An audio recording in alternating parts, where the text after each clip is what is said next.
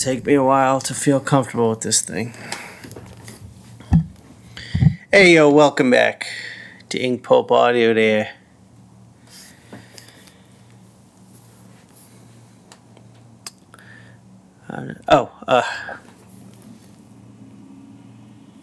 Excuse me. I got a belly full of tacos. And it's putting me into a food coma, so my energy's a little low. I gotta kick it up.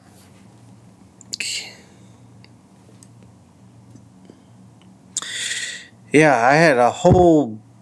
Whoa, did you hear that? That's what I need to avoid. I'm talking directly into the mic. Alright, sit back here. I had a whole bunch of shit to talk about this week. What the fuck was I going to talk about? Don't you like how prepared I am? I just hit record and just throw myself into the deep water. And I'm drowning here. You want to throw me a lifeline, please? Well, I've done it. I told you a few months ago that I did a little self-inventory. And I looked at where I was and where I want to be and said, here's what I got to do to get there, because I'm not where I want to be, and I hadn't been steering the ship very well, and now I'm steering it. And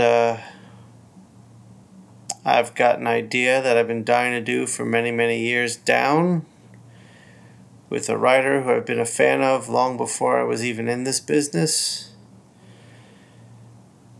And together, he took my idea and tweaked it, made it cohesive, made it better, and we have pitched it.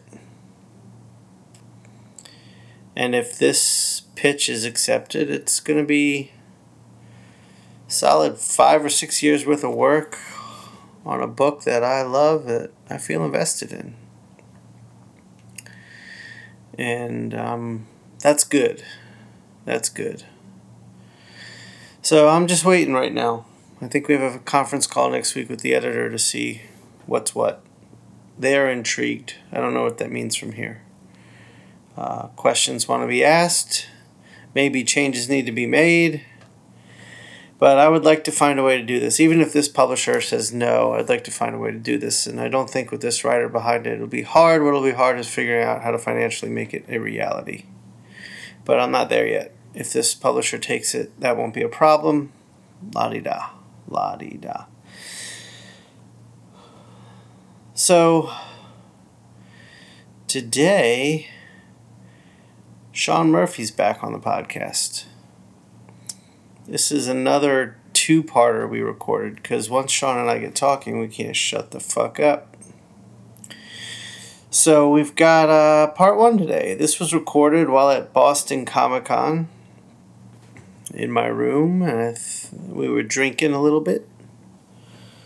It was a good conversation. So this month, I believe, is when his Batman book comes out. This podcast will come out on October 1st. And I believe Batman White Knight comes out on October 4th. So we do talk about that, but that's mainly in the next episode. We talk about it a little bit here. But mainly, Sean's got some shit to get off his chest, as do I, so we get into that. Last month, I kind of, on my intro, went on a little bit of a tear about Charlottesville and the president's reaction to it. And I don't want to get... This isn't about politics, I guess is my point. This isn't about conservative or liberal. And if you're getting sucked into that, then you're getting sucked into the rhetoric. That's the danger. Because I had a conservative friend post something the other day about... It was, this guy's name is The Political Cowboy. I believe he has a YouTube channel. And he just went off on a tear about how anybody who's right of Anyone who's conservative or right-minded, not wrong, not right wrong-minded, but right left-minded. Anyone who's right-minded is now labeled a Nazi. And he went on this whole rant about how liberals and Jews call everyone Nazis now, and I think that's unfair. And I think that's part of the problem. But my conservative friend posted this thinking it was hilarious, and I don't think it's hilarious. He made some false equivalencies, and he made some wrong comparisons. Nazis are dangerous now. No, we're not in Germany, but if you study... I'm not saying we're going to Nazi Germany either, but if you study Nazi Germany, as every Jewish person has had to in Hebrew school in their life, you see how it started. And you're seeing some of that here now, and that's scary. And that's what people need to understand. This is scary. And the president's response was that it was both sides. And I think it emboldens, here I go again, it emboldens the hate groups. It emboldens the racists, it emboldens the Nazis, and it gives these people a platform to believe that they're doing something just because the president is behind them. And even though he denounces it one day and goes off the other day, he's a morally bankrupt human being. He's just a fucking lunatic. Alright, I'm not going to do that. I'm not going to do it. My point was that conservative or liberal, it doesn't fucking matter. There's something different at play here. And it's not political. And to let the president and the media sway you to take sides, they're dividing us. And look, I'm not an extreme liberal. I'm left of center. If anything, I've come to know that about myself through all this craziness. The extreme left is fucking nuts, and the extreme right is nuts, and then you have these crazy white supremacists coming out. It's just a crazy time. It's just fucking nuts. I don't know where to go with this. I just saw this on Facebook, and I wanted to respond. They're all, her and all her conservative friends are all laughing at it, and it's upsetting. If you watch that episode of Vice I told you about, Vice Today, episode 181, it opens up with hundreds of white males with torches screaming, basically, get the Jews out of here. And that shit's fucking scary. And that even if you're a conservative, I would believe you could see that's scary. And you could empathize with how others might feel in seeing this. But again, I think it's ignorance at play here. I don't know. I'm not going to go on a tangent again. It's just fucked up. What we're living through is just fucked up. I have a very close friend going through some very hard times too. So if I'm in a funky mood, that's part of it. Life is fucking tough, man. We all have our challenges, and it's not fucking easy, and it sucks, but we gotta find something. I mean, it's hard. I feel like I'm finding a good place with my career, and I'm watching one of my closest friends go through something so fucking difficult. And it makes me feel really shitty. No, it doesn't make me feel shitty. I don't like to see it. I don't like to see someone I know and care about in pain. But I guess that's life, right? We all have our things. Yeah, so I don't know. I don't have much else to say. That's about it. Why waste your time, right? I do want to thank everyone. It seems that the podcast is growing at a nice rate right now, like it's really picked up. I think once I started this little awareness campaign, our numbers have doubled within a month, and that's fucking incredible. So thank you all to everyone who's listening. I'm hearing a lot more on social media. I'm hearing people reaching out to me, telling me they just discovered it and they really enjoyed it, and that's great, and I really appreciate that. I am gearing up for a Patreon launch in January, and I hope everyone can find a way to subscribe to one of the tiers, and I will have a very low tier.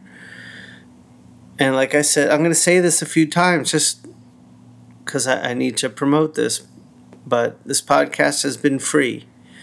We're nearing episode 70, or we're at episode 70, and I've been doing this for a good, I think probably 4 or 5 years now. Maybe 4. Maybe 5, yeah. And I love doing it. I just reached a point where it's very difficult to keep doing, and if I can turn this into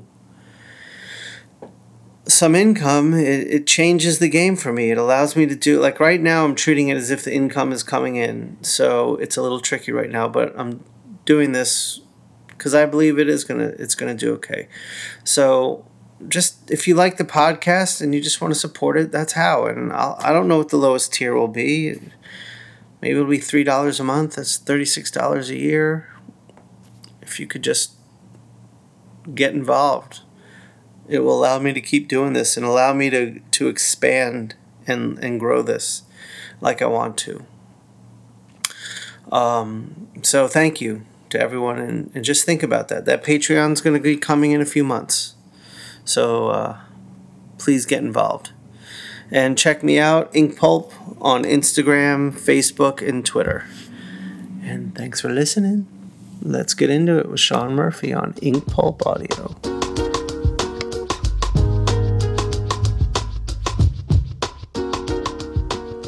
Okay, we're recording. All right, then. All right, so the first time we did this, that was the first time you had bourbon? Yeah, I was reaching out, broadening my horizons. And I looked to big brother Sean Crystal in San Diego, and you're like, oh, let's try bourbon while we record. And we went to the store, and I picked out Old Granddad, and I'm like, is this pretty good? And you were like, yeah, that's fine. And I know now enough about bourbon where it is not fine. Wait, I never said Old Granddad was fine. Maybe you thought I was holding up a Woodford or something. But to this day, when I see Old Granddad, I think, why did Sean let me think that was a good bourbon? That's terrible. We didn't drink Old Granddad. I might have. Maybe I bought it for myself for the hotel. Or, yeah. I don't know. Yeah. Point is, I had Woodford in the room. I should have drank that. You did. That's what we drank. You made me drink shitty Old Granddad. No, I did not. There's no way I did. All right, we're starting this over. Oh, you're going to hear a lot of glass. Dude, you couldn't... I couldn't drink Old Granddad on ice. Yeah, I don't know, man. Maybe I made it up. Maybe I'm misremembering everything. I think here's my guess. Uh-huh. We had bourbon, and it wasn't specific on telling you what it was. Right. You're like, I was good. I'm going to go get some bourbon. Maybe I went out without you checking with me. Yeah. Okay. Yeah. You weren't there to be like, no, son. Right. Put that down. Spend the extra $5. I think I had Old Granddad once in my life. I was like, I'm not doing that again. Yeah, it's not, for those listening, if you're into Old Granddad, this might not be the podcast the only for you. thing worse is Old Crow. Oh, I never had that. You know, I didn't know Southern Comfort was flavored. It's not bourbon. It's a liqueur. I didn't know that because jackass friend of mine bought some, left it at my house, and I ran out of options. Awful. So I'm like, I guess I'll try this, and it was terrible. It's like syrup. Yeah, it went down the drain pretty fast. Yeah, that stuff's terrible. Yeah, it's not a whiskey. No, it's a liqueur. Yeah. It's like a syrup. That stuff's awful. Yeah. But sorry, here. I was going to say, speaking of first times, I don't think, because I've done this, this will be my third time now. I don't think we've ever talked about how we met. Yeah, that's a good place to go. And how you were like my bridge into making it, basically. I don't know about that, but okay. I think so, yeah. So for anybody who doesn't know, who's curious about how I met Sean, I've known him since I was 20 years old. I was at cons drinking with you before I should have been. Isn't that what you're supposed to do at cons? I think so too. I was at SCAD in Savannah, and I was a second-year student, and I was taking the curriculum, and I'm not a fan of SCAD Savannah. That's no secret. Yeah, I'll back you on that. Back me on that. As an ex-teacher as well. Yeah. I liked Atlanta, where you hooked me up. I liked Atlanta too. You guys are great, but Savannah... when I was at Atlanta, Savannah made my life hell plenty of times. Yeah. So anyway, I was going through classes, and it was okay. I was kind of bored because I'd finished the assignment quick, and I needed more. And I realized that there were these comic book clubs. And, my job as a student was to take every opportunity I could. And I remember seeing signs for some kind of hangout session with you. Yeah, it was like the graduate students were going to attend a comic book club. And I don't know if it was a portfolio review or a workshop or something. It was just all those things. Yeah. And you were on Resident Evil at the time. Yeah. Yeah. And that was amazing because I had never met anybody that was on an Image book. It was Wildstorm. Oh. Was it? It was DC at the time. They had already been purchased by DC. Oh, okay. You sure? Yeah, I'm positive. Dude, okay. DC paid me. Yeah. All right. I guess that works. So I went to this club, and I didn't know anybody there, and I showed my stuff to John Lowe at the time. Actually, wait a second. I think they were still weren't purchased yet. I don't think, because I remember later on, like a year or two later, they made the purchase. I think you're right. Yeah. Doesn't matter. Yeah. Okay, go ahead. No, my stuff at the time was like a mix of Travis Teray meets Mike Mignola, which are two very opposing styles. I didn't know a lot about storytelling, but John saw my stuff, and he's like, "Hey, Sean, get over here." And you were looking at my stuff, and you liked it. I mean, you could tell. You told me that this is obviously Mignola, this is obviously Travis, but there's something here. And we started chatting it up. Yeah, you were in there. You were definitely in there. I was and in the... there was Watterson, too, but you were in there. Yeah. It wasn't like you were just copying. But you like, what are your influences? And I said, well, I don't really read a lot of comics. We started talking about Shawshank Redemption and Batman the Animated Series, which you were both, like, huge fans of. And you were telling me, like, that's because the storytelling there is above and beyond. Like, you're responding to storytelling. Yeah. And you laid it out for me in a way that none of my professors ever did. I don't think they can to this day. No. Sorry, John. So we chatted up, and you're like, oh, we got to take you to a convention. And I go, what's that? Oh, this is a show in Orlando. And MegaCon. We were going to MegaCon. I had no idea what a convention was. I didn't know they existed. And, I went with you, 2 cars, you, me, and some of the best talent to this day. Andrew Robinson, Chris Bruner. Yeah. Like a guy, Rico, was there. That might have been it. But we ended up at like a Tim Townsend party. Yeah, every year, and I think I've talked about this party on the podcast a little bit. Every year, Wizard Magazine, this is before they were Wizard conventions, Wizard Magazine would send Tim money to host a party at his house. So I thought he paid for that just because he's a rich bastard. I'm pretty sure Tim kicked in himself, but I'm pretty sure Wizard sent him money to host it, and that's where the food came from. Right. And maybe Tim supplied the alcohol. Right. But so every year he had this party, and it was an invite party, and he was a good 20 minutes from the convention center, which presented its own problems. Yeah. Getting there, but... Oh, at least 20 minutes. Yeah. And then once you were there, I mean, his house was like a fucking comic art museum. Yeah. I thought that he left all those statues. He had every statue, every 18-inch statue you would ever imagine, just out everywhere. Yeah. And I thought was his poor wife. But I think they only decorated that way for the show.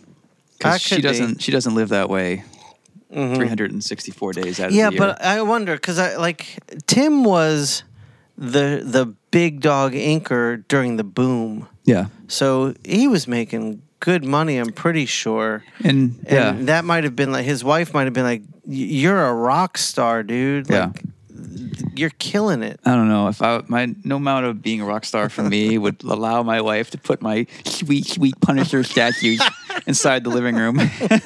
Maybe it was maybe so. But anyways, it was full of statues. Yep. I remember when you walked in, there was a double-page spread, Joe Mad X-Men that Tim inked. Yeah, I remember that. That I remember looking at leveled me. Wolverine's arm hair. Yeah. I was like, God damn, that is some thin line making. I just remember looking at those pieces of art, a lot of Chris Pacello, Joe, all the stuff Tim inked. And it was like, it was perfect. Yeah. He had a Travis Touré inked poster. Yeah. He also had been collecting for a long time. Right. So he had Mignola back in the 80s. Right. And so he would pull out his portfolios and let us like big, round, bubbly Mignola from 1983 or whatever. Yeah. And I'm just I was 20, and I'm just blown over. I'm meeting all my heroes. I don't know what to say or do.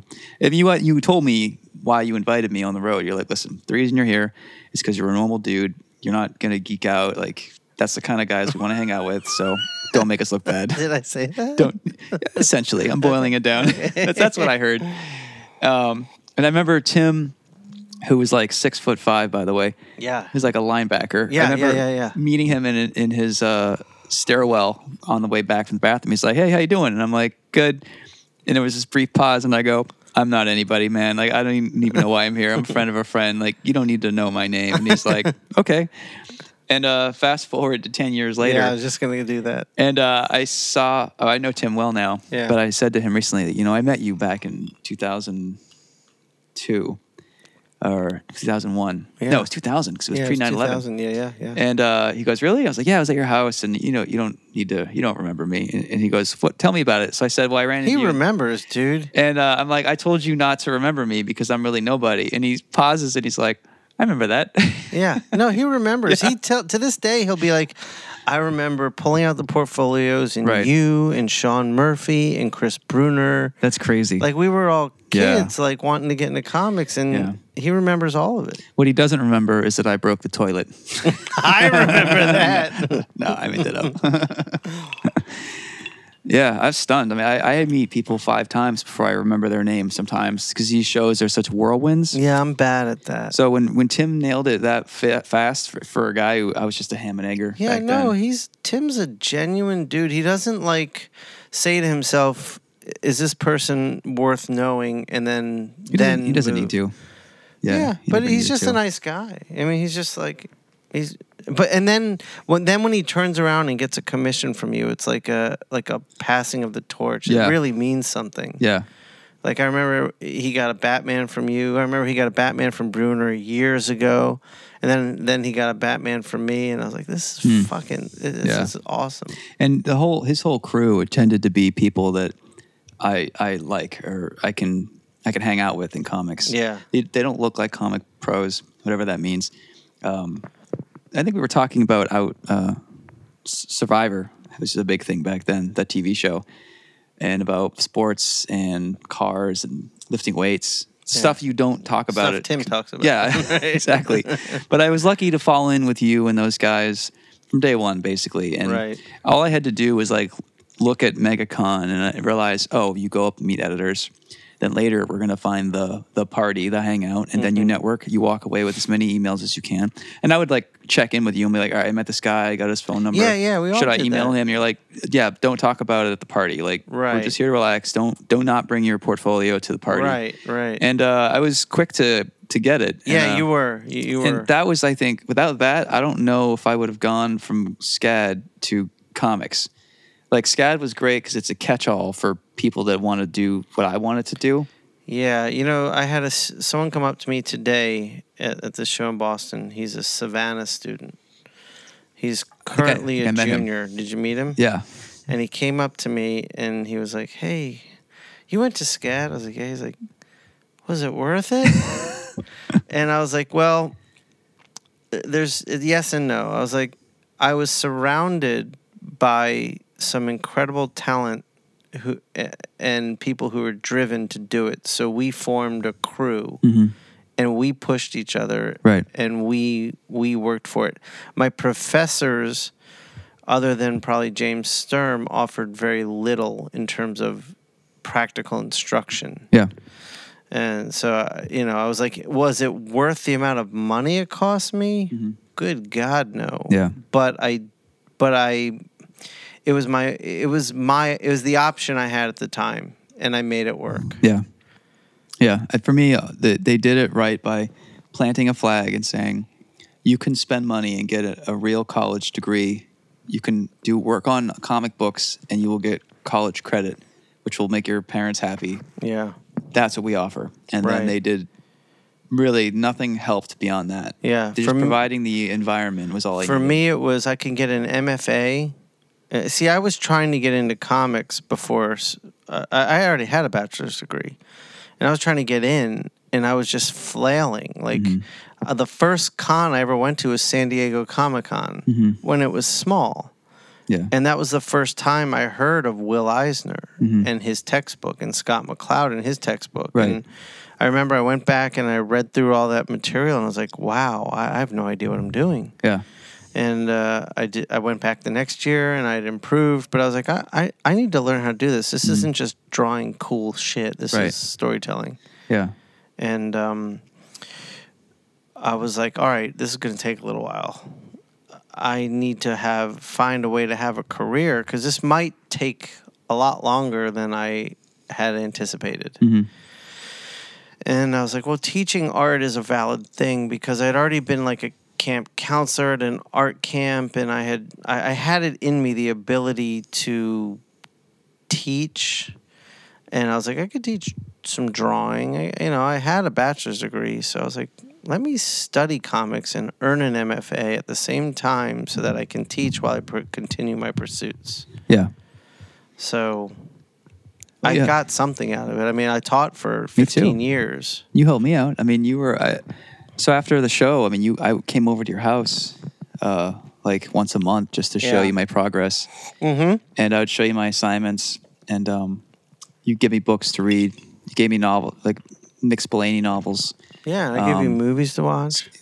Chris Ware. You Yeah, gave me yeah. Kyle Baker. Yeah. Gave me the right stuff. And you said to me once, because I would come back and show you these things I was reading, and you're like, you're reading all these kiddie comics. Like you're looking for genius in the wrong place. Right. It's, The stuff that happens is going to be probably in indie comics, underground stuff that just Yeah. tends to be where you find those ideas. Don't eat McDonald's if you want a steak. And there's a place for McDonald's, and if comics is McDonald's, I get it, but like trying to infuse But when you're McDonald's with learning, when you're protein- studying the medium. Yeah. Yeah. Yeah. I mean, I think the art in mainstream was way better than Oh, without indie. a doubt. And you But can we pay knew artists that. better, We but- already knew the artist stuff. Yeah. But we had to study the craft of Right. pacing and Right. composition and page design. Right. So I remember I was in class. I was a senior. I was so bored. I won't mention the professors because their students are probably listening to this. And I had just read through a book called Perspective for Comic Artists by David Chelsea. Yeah. And I went through that, and that book is like NASA Yeah. engineer level, like more That's than a you'll ever hard- need. I know. But That's I a went hard through book. it because I'm like, I want to see if I can do it, and I did. And in that one of the chapters was like the way to draw a perfect cube with double 2-point perspective. And I learned exactly how to do it. And it's a weird trick to it that most people don't even know about. So the next day, I'm in a Paul Hudson class, who I liked Paul because he was an amazing illustrator. Yeah. Whether he should be teaching comics, I don't know. But Right. I knew he was one of my favorites. And he said, there's no solution to draw a perfect cube with 2 vanishing points. If anybody can figure that out, like you get an A for the semester. So I sat in the back of the class and I tried to remember what I had learned like the night before. And I went back up to him after class and I said, hey, I can do this. He's like, okay. And I showed him and he was like, just blown away on day one. And he's like, all right, well, I guess you have an A for the semester.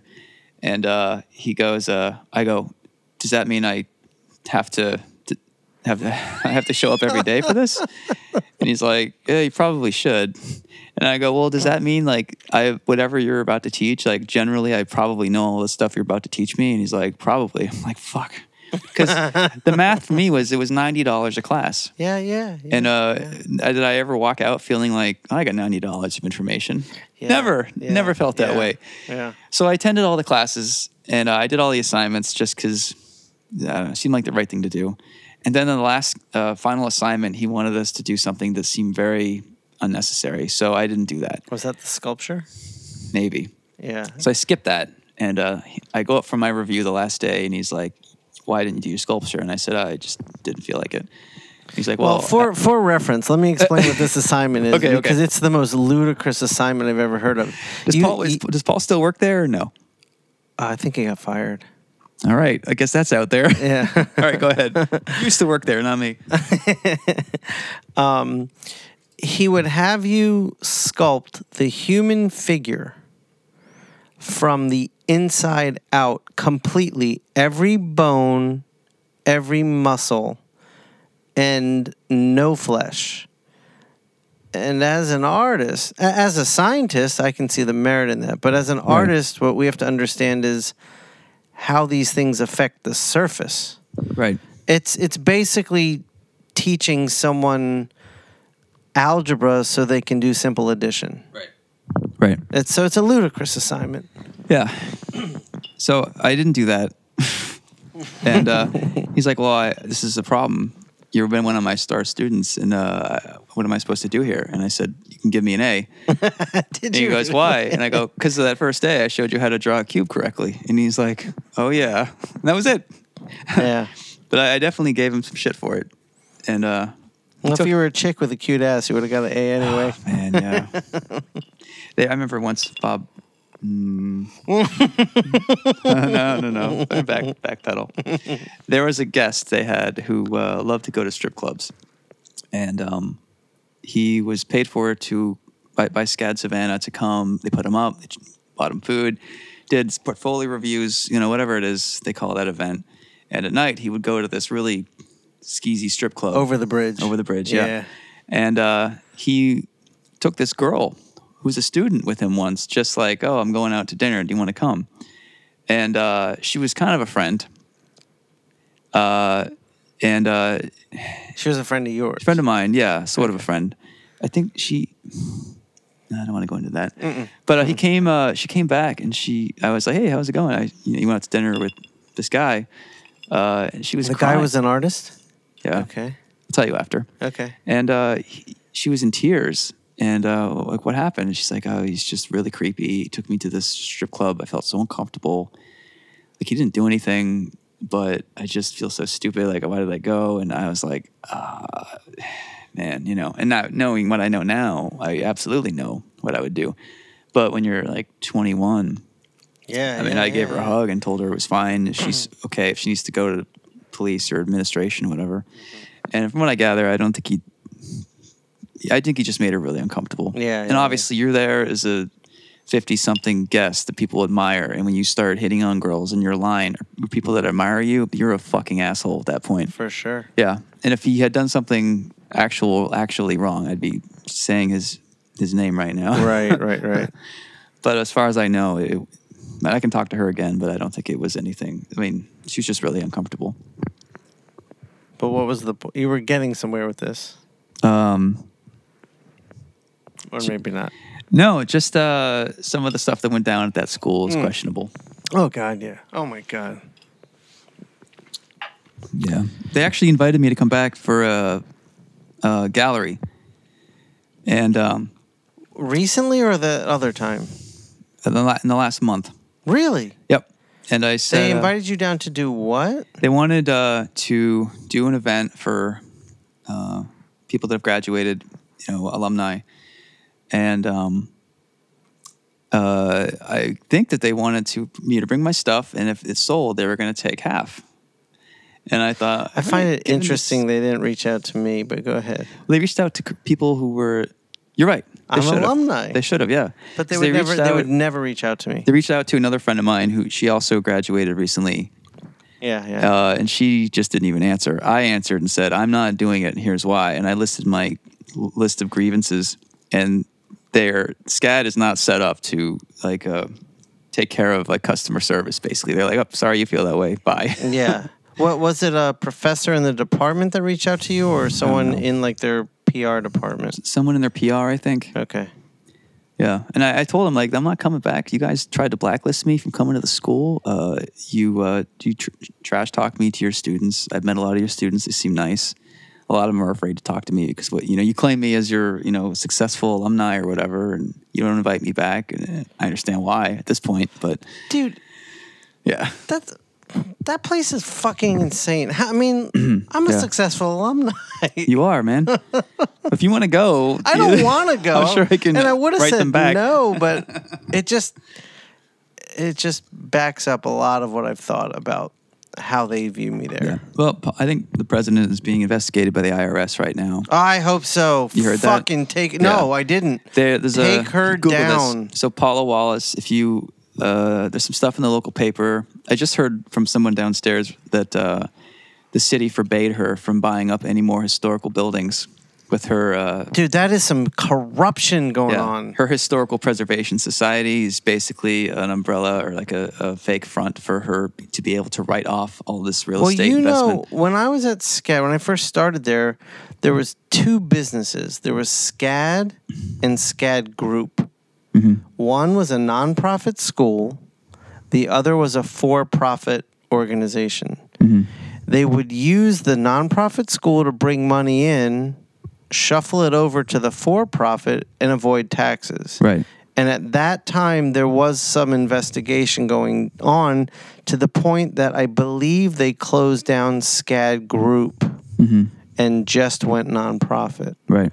or separated the two further. Mm-hmm. But I'm really happy to know that maybe they're finally getting on it. Yeah, she is the most highly paid president of any college in the country, more so than she makes like a lot more money than the president of Columbia or Harvard. Oh, God, her bonuses are online. Yeah. I mean, I remember my departmental budget. I had built one of the most successful departments. I mean, not I alone. We had built one of the most successful departments in the school.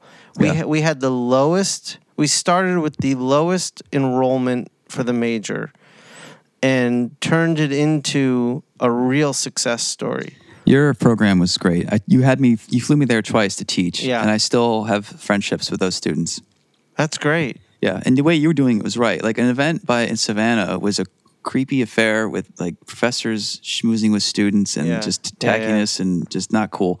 With you, I mean, you were friends with your students, but there was certainly the line there. Yeah, they were students. We were professors. Yeah. You were guests. Yeah. We went out to dinner. They were not anywhere near us. No, there was no drinking with them. Right, exactly.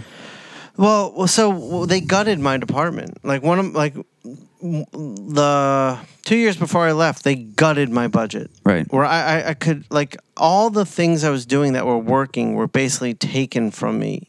And actually, all your professors were literally working professionals. Absolutely. That's what I told the student today. In Savannah, they claim that, but half of them are not working. And it doesn't count if you're... most of them are not If you're working. doing a Kickstarter, you're not a working professional. Right. So they gutted me. And then that same year, it came out in the news that the president had given herself like $1 million bonus. A bonus. Yeah. And I was like, why is my department getting gutted so she can have $1 million? Right. And that's when that's when it started getting to me to the point where, like, I got to get out of here. Right. This place is not going to change. She'll pay the price, though. I hope so.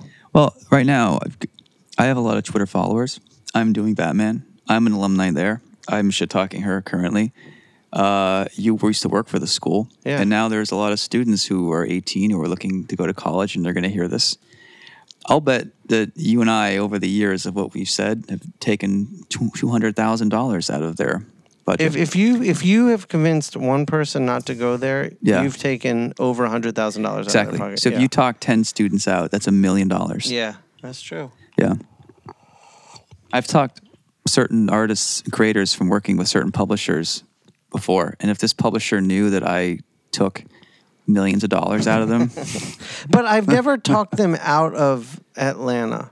I've talked them out of Savannah. Yeah. But I've always said, look, the amount of money you have to pay to learn to do this, and even when I was a teacher, I said this, doesn't justify, because you're never going to be able to pay your loans back as a comic book artist unless you're one of the lucky few who really hit it. Right. But if you're so driven and passionate about this that you're not going to listen to logic, which was me, right, then that's why you belong here. Right. And I'm going to do everything I can to make sure you have the knowledge to succeed. Right. these loans are going to haunt you till the day Yeah. you die. But the cost of SCAD, I mean, you're paying as much for Harvard. When you spend Yeah. that much, you're expecting to be hired at a job that pays $300,000 a year to start paying off those bills. Most people who get a job, if you get a job after SCAD, do not make $300,000. Most of them go home to mom and dad. Yeah, here's the statement. And this is the sad truth about art school. If art school only existed for those who are going to have successful careers in art school as a business would fail. Right. It could not sustain itself on the few amount of people Yeah. that would be attending. You definitely need, and that my realization, and I was an arrogant student, and I'm like, oh, I'm going to obviously go somewhere. I'm not going to stop doing this. And all these people in class who are obviously not going to make it, they're just paying bills so that I can be here. Like I'm Right. absorbing the best of this school while Right. 90% of these people are just going to go home to mom and dad. Yeah. I mean, a lot of them were children of wealthy parents. These kids had no direction. In sequential art specifically, they were video game kids who just liked to sit in their basement and play video games. And mom and dad were like, "Oh, we'll go do something related to Right. the stuff you like, superheroes and video games." And Yeah. it was like a novelty. Yeah. Yeah.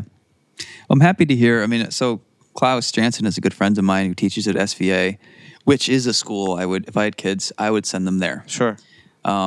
And his students are 50% ladies. Would you send them to an art school? Like, That's a different debate. Yeah. okay, because I mean, I'm at that position now. My daughter's a sophomore in high school. Yeah.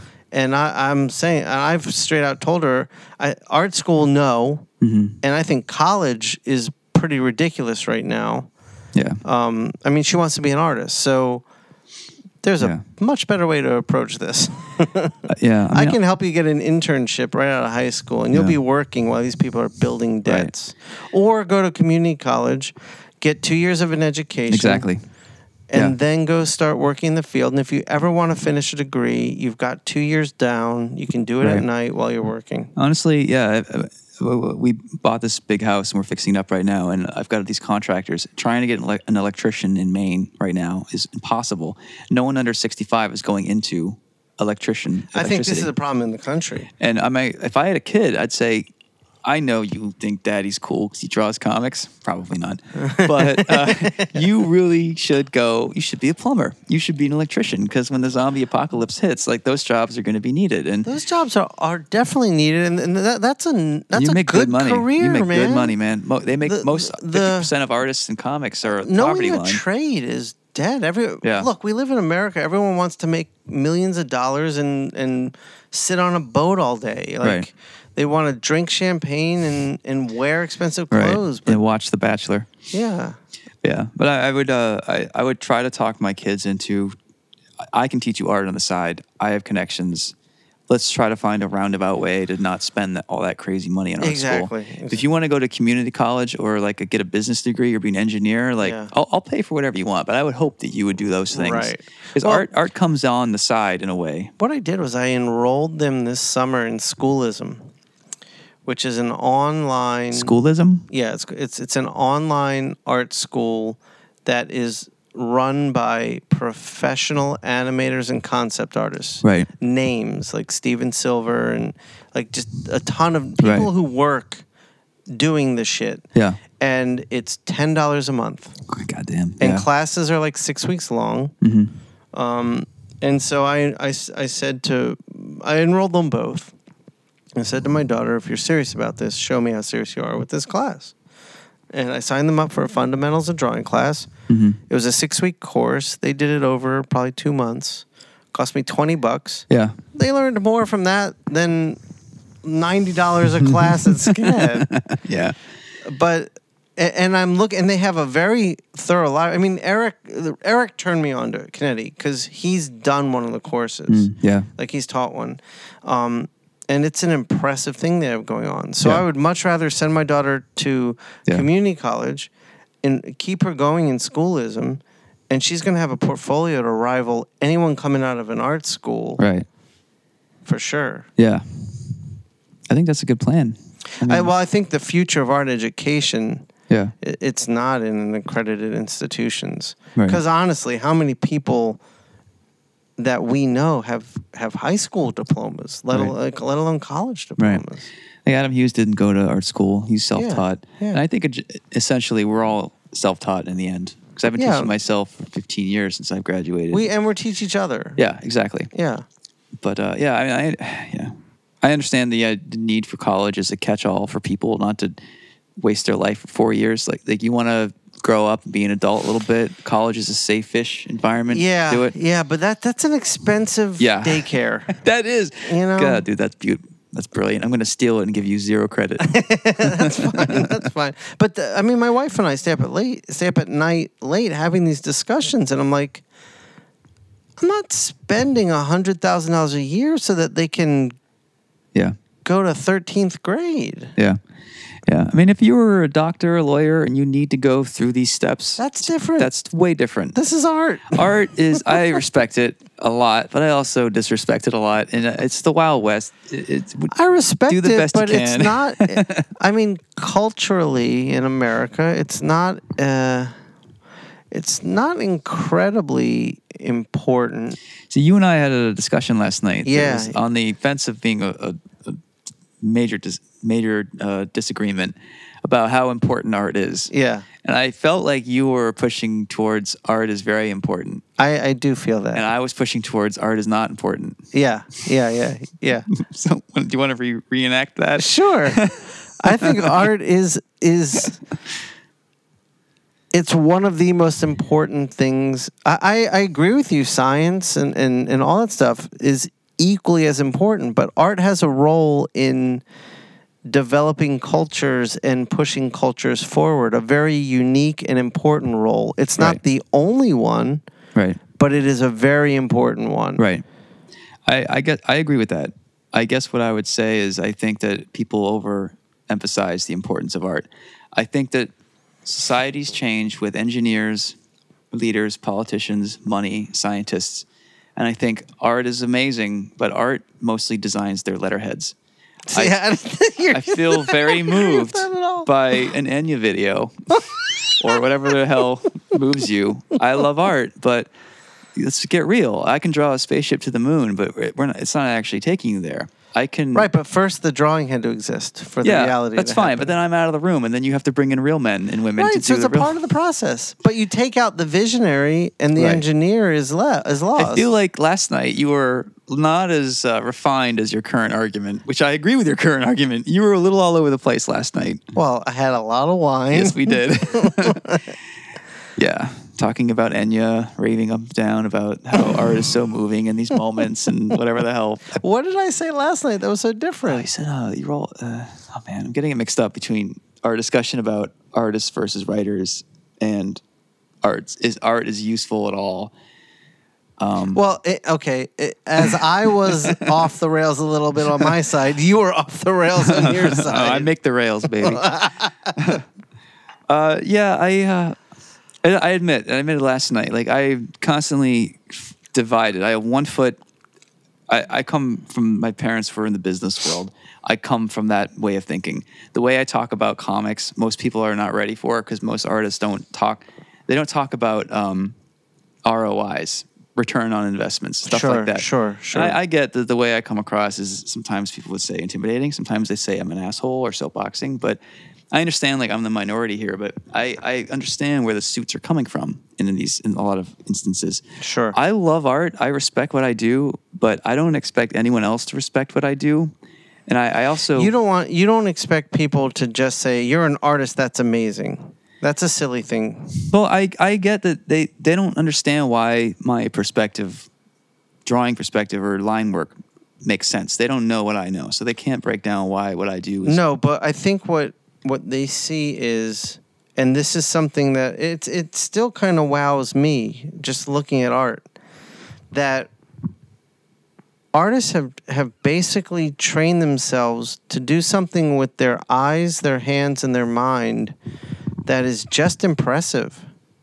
Right. It's just an impressive thing to see a really well done drawing that has a unique vision behind it. Right. It's it's an impressive thing, or a sculpture, or, Right. or a movie, or a book. And Right. I think those are impressive Yeah. things that people who don't have that in them just look at like, how the fuck do you do that? Right. The same way I look at like for example, last night, Jeff, the way he broke down the bill in a matter of seconds, to me was just like, how the fuck do you do that? Jeff is my friend, and he helps me sell art, and he's an accountant. Yeah, he's Works for an a credit accountant. union, and he is just he's a computer on two legs. Right. So Yeah. the same way I look at that, like just blown. How fast he's a human calculator. Yeah, no, he is. I couldn't believe it. That's a Jeff M. Art Sales at Jeff M. Art Sales. But so the same way I look at that, people look at what we do.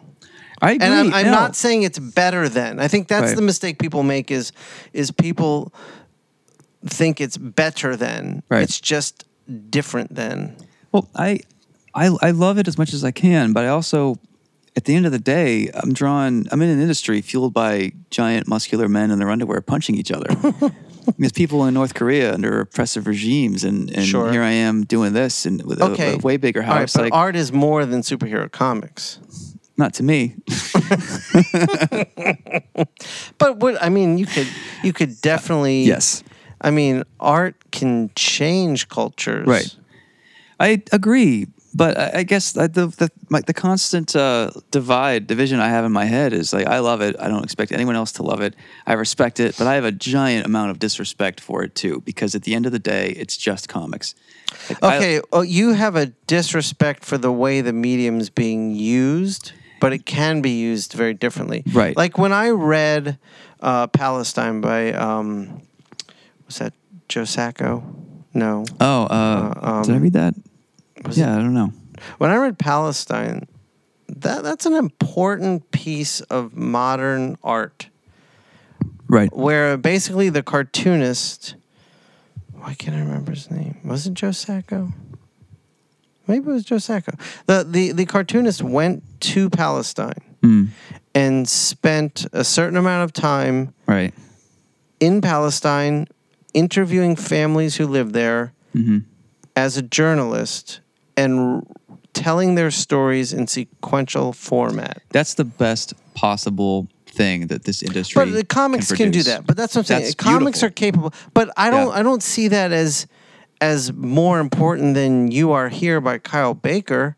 It's socially has a message and has it has a purpose. Right. Kyle Baker's You Are Here is strictly to entertain, Right. but it entertains on a really nice level. Well, I don't know if it's more important or not. I will say that the more researched it is, the more earnest it's created. Going there and actually interviewing. And most comic artists don't like to leave their basements. I think it becomes more important to me because you're going way outside of your comfort zone to produce something for probably very little money, on spec. Just because you're trying to inject some current events into art. And like that's the way it should be done. You Okay, can't run an industry that way, but I let me ask- love that he did that. Yeah, well, let me ask you this. So then, all right, with Punk Rock Jesus, you had a social message to tell. You Right. had something to say. Right. And sure, you find ways to say things that you want to say with something like Batman, Right. White Knight. And you're talking to me earlier about what you're going to do next. Why don't you get involved with something that you feel is really important? Since you have the financial means to do so, instead of just getting into genre fiction, Right. why not do something that Right. you feel is important?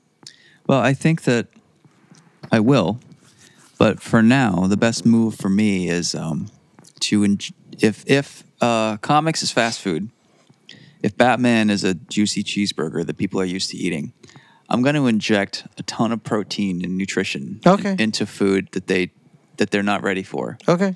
and use it as a conveyor of ideas they may not love at first, but I think that it's important to do that using Batman as the conduit. Yeah, no, that's a good argument. Sure. And there's some self-interest too, because if I can get these readers into my stuff, I can bring them with me. Sure. When I go back to Image and write about stuff I do think is more important. Okay. But at the end of the day, though, I do think comics, it just, for me, it does better when you have flying cars, superpowers.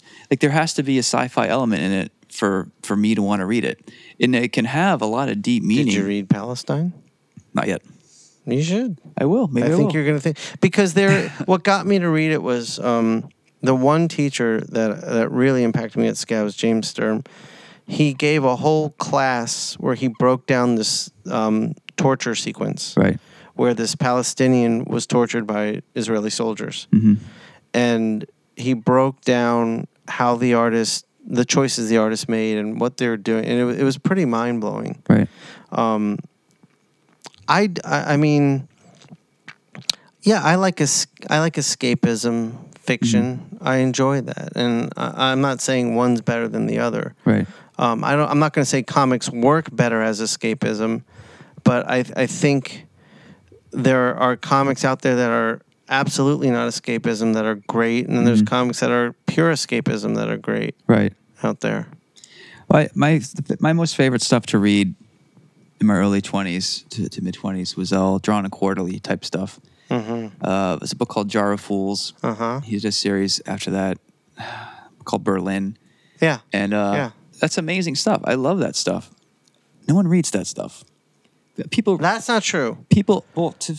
I know what you mean. People do read it, but it's not potent enough. It's not getting spread out enough. Okay, but let's talk about that. Are the musicians who are really challenging the medium of music, who are really pushing boundaries, are they the top 10? They never are. Are the movies like that the top 10? No. I mean, Britney Spears is Britney Spears. Right. But I feel like there's a way to do both. You're right. There is a way to do both, and there are artists that have done that. And it's so hard to pull off a project that does both. That's right. I agree. And in a perfect case scenario, Right. you're able to do both. So I mean, there are directors that do both. Right. There are musicians that do both. Right. So a book like Berlin, or a book that does that, I loved it, but I don't think that's ever going to be the mainstream. Sure, it's not going to be. So I would say, if I was that person's PR or manager, I'd say, is there a way to do this with a guest artist or a hero? Can we slightly water it down? Can we make it slightly more fast foody to appeal to more people? I think, and that's, I like that thought, and I think you're smart in that works for you. But to place that ideal on someone, like if I think about Palestine, to say you should have wrapped that up in a Fantastic Four story. Of course, that'd be insulting to not just insulting Jews everywhere. No, not that. It's just that's not who they are. Right. No, I understand. No, and I've learned a lot. I mean, I see artists that I look at them and I'm like, man, if I was in their shoes, I could get them more money and more respect and better this and that. But I just have to come to the fact that a lot of artists to do what they do, and that's all they're going to do. And that's just how they're wired, and you have to live and let live. Right. But when I look at books that I think are great, like Berlin, and I'd love to meet that artist one day, but I wish there was a way to translate that into more popular. But if you even did that, you would be like turning, an amazing unknown band into a Steven Tyler album that betrays the art that they created. I get it. I would be curious to see you attend SPX. You never went to SPX, did you? I don't think no. Small Press Expo. It's in Washington, D.C. I went one year. And it was one of the most unique and pretty inspiring experiences that I've had. Because here you've got a side of the industry where there's almost little to no concern. It's just we're doing what we want to do because we want to do it only. And we're experimenting with the medium of comics out of a love for the medium of comics.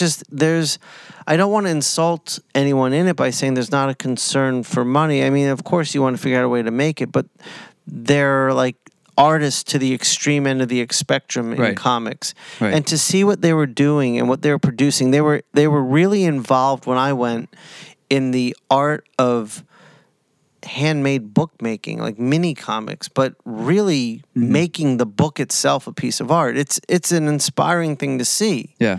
I think your gut reaction at first would be like, these people aren't making any money. This is stupid. No one's reading these. How are you going to mass produce it? Right. Yeah. But they're not interested in mass producing it. And so, I mean, then what's it worth? In their little cocoon of safety and what's, outside of their cafes and... But they're not looking to be a top 10 artist. They're not looking to be on the pop charts. How nice to not have to take a risk and put yourself out there like that. I think they're taking more of a risk. Look. Black Flag wasn't trying to sell tons of records. Right. And that's what they're doing. I mean, look, they're doing punk rock. They're doing it just because this is what they want to do. And they love doing it, and they're just into that. I get you, but my marketing brain can't... I might enjoy it for, a festival of... Like a Renaissance fair. No. I'm not saying you should be that way. No. But I'm just saying that... My business brain kicks in. It's like, if you could just compromise 10% and mass produce these things, keep the words, the art all the same, I agree. Could reach 10 times as many people. Can't you respect the fact that they don't want to compromise at all? But that's what leads to the whole, like, poor, struggling artist phenomenon. And, like, well, they're poor and struggling, a lot of them, because they won't take make the choice because to get they're out of there. So passionate about their vision, right, that they're going to stick to it. Yeah. I mean, look, I'm not arguing you. I'm just pointing out another side of it. No one reads because it, I am wired more like you than them, obviously. Right. Because of the work I do. But if no one reads it, what's it really worth? Well, you're saying no one, but people read it. It's just a smaller audience. They are doing it, a lot of them, I would argue, they're doing it for their own ego. Is they want to control it, to make it handcrafted and have their grandma knit the cover of the whatever they've got going, and with grain-free, non-geo string on the spine of the book. That's amazing. But if people aren't reading it, then what's your message really worth? You're doing this book for your own ego, which is fine. Or they're doing it for the 10 people that really enjoy it. Okay, your 10 friends at your not friends. At your spoken word shows. They might have an audience of 10 people. That's fine, but it's just I would rather have them compromise 10%, just a little bit, and then mass market it and get their message, which I love their message, out to a ton more people. Sure. And I know a lot of artists that would like this, and they would not be able to handle that. Like, knowing that 1,000 people read their book would keep them up at night. Like, they have to create small batches just because that's all they're able to handle. Right. Okay. There might be some truth to that too. I would like to inject more business sense into comics overall, and I'm constantly triggered by bad business sense. I think that's good. I think comics does need that. Did you see the Bill Finger Batman documentary? No. On Hulu? No. It's called Batman and Bill. Do you have to pay for Hulu, or is it on free Hulu? Because I don't pay for Hulu. Okay, well, I have a Fire Stick. Well, I got Sling instead of Hulu. So, long story short, it's about the Bill Finger getting credit he deserves. Yeah. The guy who produced it, I think he wrote a book, and in producing this documentary, he had the funds to push this through, and it follows the case of Bill Finger getting credit from DC Comics, following his life through his son, who was gay, who died young, who had a daughter, and the daughter was the only bloodline relative left of Bill Finger that ended up being able to push the agenda. She wanted Bill, her grandfather, to be recognized, and she wanted a little bit of money for his great-granddaughter. And she, long story short, she ended up getting it, but the documentary is just about that, about Bob Kane being kind of a villain in the whole escapade, and Bill being Bill. It's amazing. Okay. But I wish you'd seen it, because I was ready to make some comments on it, but maybe we should wait until... I will watch it, and then we can talk about it. Yeah. Yeah, definitely. Okay. Yeah, that'd be fun. We'll put a pin in that. Yeah, put a pin in it. Okay, it's really great. Everybody should watch it. It's insane. And it's funny because I know a lot of the DC insiders who are characterized in that show, really? and I remember because I was always the guy at DC who was like, "Oh, you shouldn't say that, Sean. You shouldn't be so raw. Like you're working for a multi-conglomerate." And then the guy who was usually telling me that was the guy that triggered the anger in the granddaughter to get this whole thing started, Larry Hama. So when I saw that, I wrote to Larry. I'm like, "Oh, Larry, maybe you should learn to reel it in a bit." And I got to finally be that to him. But it's good. You should watch it. I will. That sounds interesting. All right, tell me how it's called Batman White Knight. Yes. How that came to be. I was doing. I'm being fought over by a lot of great writers, which I love. But I always wanted to go back to writing my own stuff. And between Rick Remender, Scott Snyder, and Mark Millar, this just I had a lot of pull. And I knew I wanted to do a Batman thing. I mean, Scott and DC have done so much for me. Without Scott Snyder, vouching for me, I don't know where I'd be. So I wanted to do this Batman book with Scott. After I looked at my royalty checks from Image, and not everybody makes a killing in Image, but we did. Right. Between international and artist editions, whatever. Right. I calculated my page rate, and as DC's rate was great. I was getting way more than most artists there, but it wasn't nearly as close as my Image book, Tokyo Ghost. Right. So I talked with my wife, and she said, we just bought this house. You should just do your own stuff then. Write it yourself, collect 100%. Right. Don't pay Scott, don't pay Rick or Mark. Just you're a good enough writer to pull it off all on your own. Right. What do you need Batman for? So I was set up to do Batman All-Star with Scott. Right. And I talked to Scott, face to face in England, and I said, "Hey, man, I'm sorry. Like, I got to back out. I can't do All-Star." And I knew he'd flip out, and he did. And I said, "Well, it's just I know what DC is are willing to pay me. I know there's a scale structure, and I don't even want to ask for them to match my Image rate because they're just not going to do it. I don't want to piss them off, so I'm just going to back out." And I said the same thing to my editor, Mark Doyle. And the furthest I've gotten in my career over the years was when I was willing to do the walk away.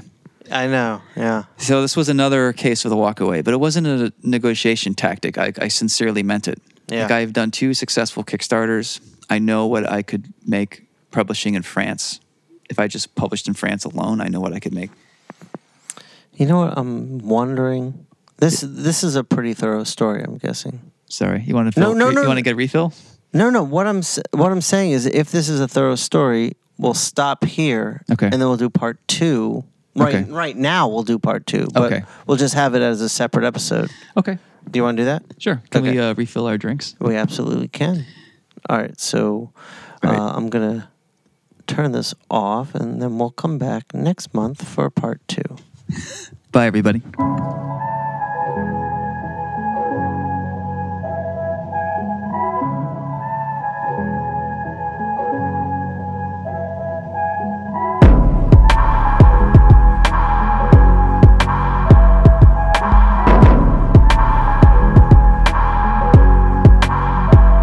Real friends, how many of us?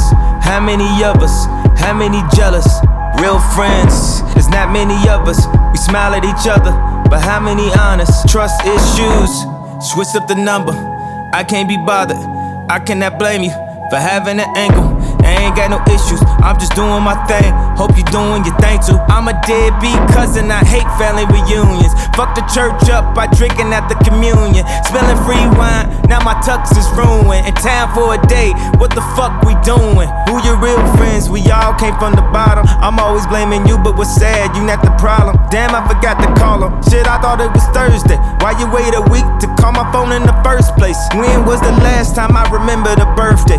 When was the last time I wasn't in a hurry? Tell me you want them tickets when it's game time. Even to call your daughter on a FaceTime. Even when we was young, I used to make time. Now we be way too busy just to make time. Even for my real friends, I guess I get what I deserve, don't I? Word on the streets is they ain't heard from them. I guess I get what I deserve, don't I?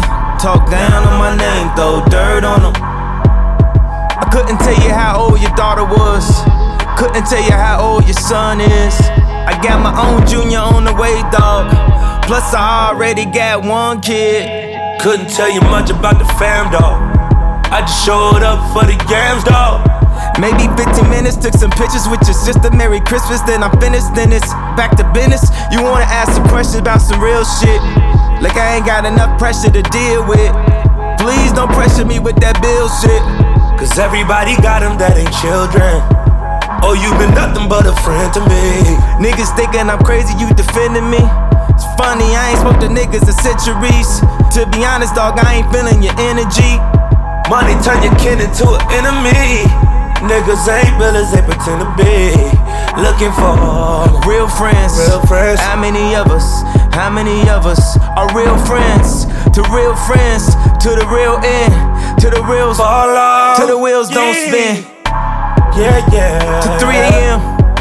calling. How many real friends? Just to ask you a question, just to see how you was feeling. How many? For the last you was frontin'. I hate when a nigga text you like, what's up, fam, hope you good? You say I'm good, I'm great, the next text they ask you for something. How many? What's best for your family, immediate or extended? In the argument, the media extended. I had a cousin that stole my laptop that I was fucking bitches on. Pay that nigga $250,000 just to get it from him. Real friends. Huh? Real friends. I guess I get what I deserve, don't I? Word on the streets is they ain't heard from them. I guess I get what I deserve, don't I? Talk down on my name, throw dirt on them.